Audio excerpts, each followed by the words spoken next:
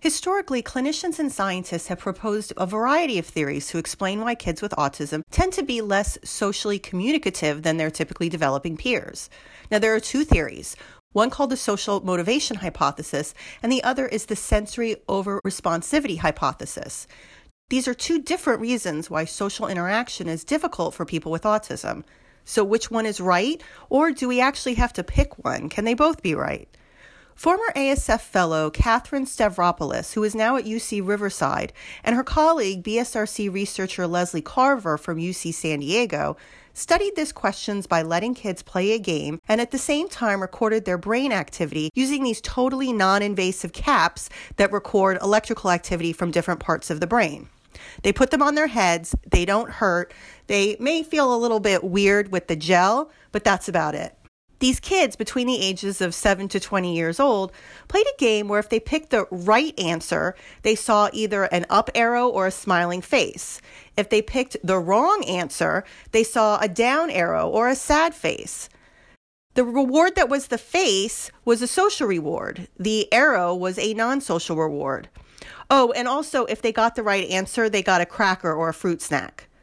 So by putting caps on their heads, the researchers could look at brain activity either before they saw that they got the right or the wrong answers, which would address the motivation part, the anticipation part of the whole thing.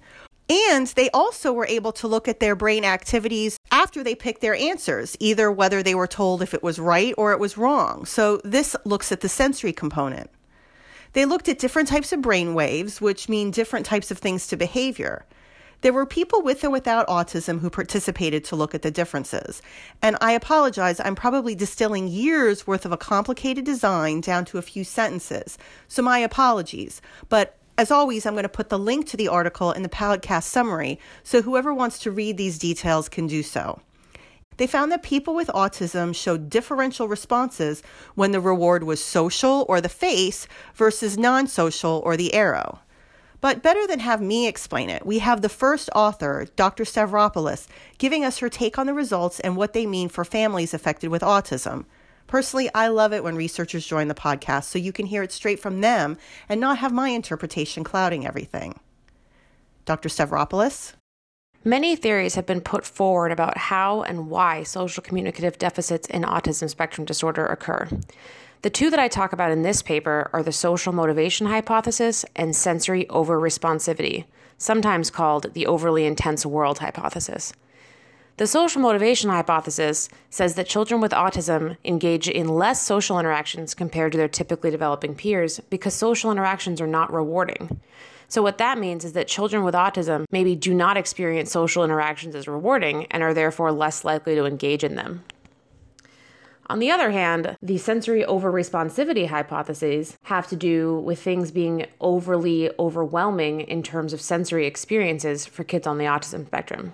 So what I mean by that is these theories say that children with autism tend to avoid social interactions because they find them overwhelming to the senses. So that would be maybe voices are experienced as too loud, colors are too bright, or voices are too high-pitched. So as someone who's both a clinician and a neuroscientist, I wanted to explore whether these two theories might exist in tandem. So are these two things maybe happening at once? We used electrophysiology, a neuroscience technique, to answer this question, and we measured brain activity thought to measure reward anticipation, reward processing, and activity we think relates to sensory overload or feelings of being overwhelmed. So here's what we found. During reward anticipation, we found that children with autism anticipate social information less than their typically developing peers. Furthermore, we observed that children with more severe symptoms of autism showed increased reward anticipation for non-social information. So what that means to us is this sort of confirms and extends the social motivation hypothesis.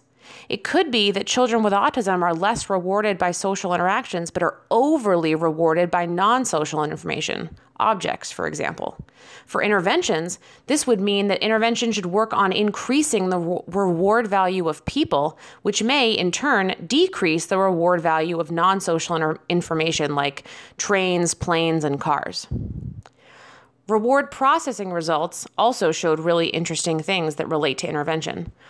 So the reward processing results showed that children with autism have less reward-related brain activity compared to their typically developing peers after they see feedback, but have more global attention-related brain activity. We think this might mean that feedback is overwhelming for children with autism. So maybe this means that children with autism do not experience feedback as rewarding, they experience it as overwhelming to their senses. Altogether, our study suggests that children with autism might be experiencing both sensory overload or too much sensory stimulation and lack of social motivation at the same time, rather than these two theories being thought of in isolation from one another. This is important for intervention and suggests that professionals should work together rather than in isolation from one another, especially when we think about people who help children with autism with sensory sensitivity and those who help children with autism who have difficulties with social interactions. So that is, rather than thinking about social skills on Monday and occupational therapy on Tuesday, maybe it would be best to integrate these approaches and have some combined therapy sessions. We need to both increase the reward value of social interactions and be sensitive to children's sensory experiences. It does no good if we have excellent social skills intervention, but a child cannot benefit from it because he or she finds the lights too bright, voices to be too high or low pitched, or a truck outside to be too loud. I'm very excited to say that I'm able to undertake some follow-up studies related to these findings. In particular, thanks to a philanthropic grant, I'll be using these brain measures before and after an evidence-based social skills intervention, so that way I can measure how the brain changes in response to a behavioral intervention. I hope this will allow us to learn about how and why interventions are successful for some children and not others, so that we can start taking individualized approaches. So the short answer, it's both social motivation and sensory overresponsivity. This clearly has implications for interventions of symptoms, not just behavioral, but pharmacological. The brain chemical dopamine is largely responsible for the reward system in the brain. I'm not saying we should directly turn on or off the dopamine system, because antipsychotic drugs do block the effects of dopamine but have side effects. However, it might be a good place to start. In other very recent but very exciting news, there's been a lot of talk over the years about signs and symptoms of autism in parents and siblings. These signs aren't to the level of an autism diagnosis, and there's been some discussion about whether or not they should be called anything if they're just autism traits, and if so, what should they be called? Researchers call it the broad autism phenotype, or the BAP. And yes, these features are more likely to be seen in siblings of those with a diagnosis, and yes, parents. Some studies have shown that they're more often seen in the father. Others say that they're evenly distributed between mothers and father. But there they are. They're around. In fact, a large percentage of siblings who have an autism diagnosis also show features of the broader autism phenotype. In a new study using the Study to Explore Early Development, or SEED, Eric Rubenstein at University of North Carolina, who happens to also be a very early career investigator, explored the broader autism phenotype in parents to see if they're linked to any particular autism subtype in kids. So remember last year when I reported that the SEED study harnessed their large data set to categorize different subgroups of autism using a data-driven approach? They came up with these 4 groups based solely on the different symptoms that the data showed them, not on any sort of preconceived notion about what the subgroups should be when they started the analysis. As a reminder, the groups were 1, mild language delay with cognitive rigidity. Children in this group had the least impairment in terms of cognitive functioning and the youngest age of language development. They were also less likely to have developmental regression than other children, and they had high rates of restricted interest and unusual sensory responses.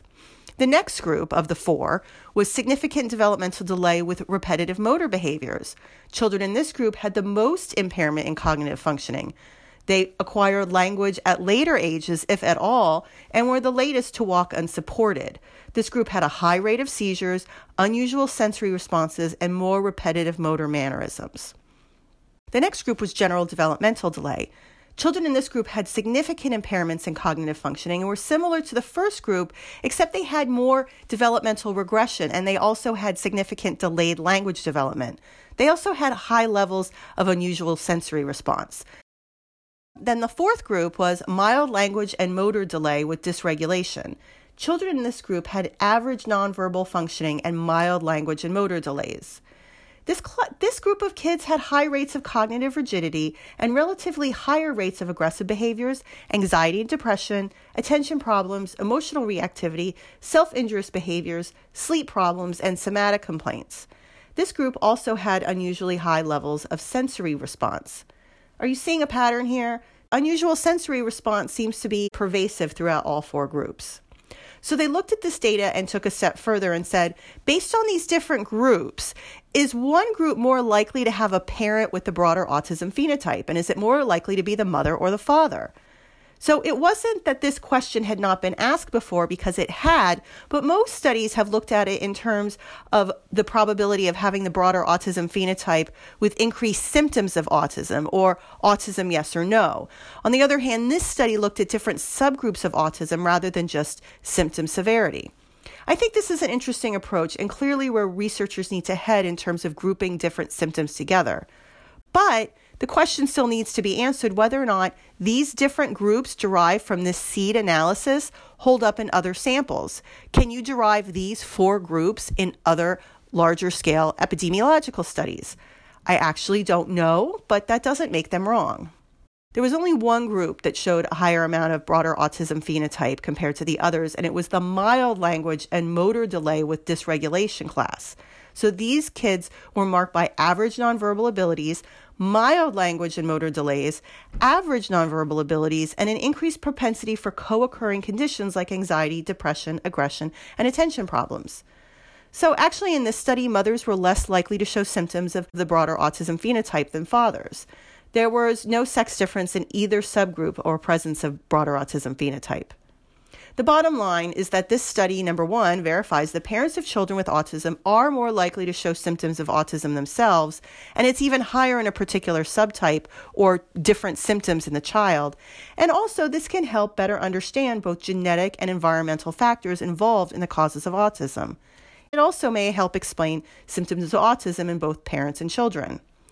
I finally want to emphasize that the broader autism phenotype is not a psychiatric term. It's not meant to convey anything other than features similar to autism. I'm not trying to pathologize it or make it negative.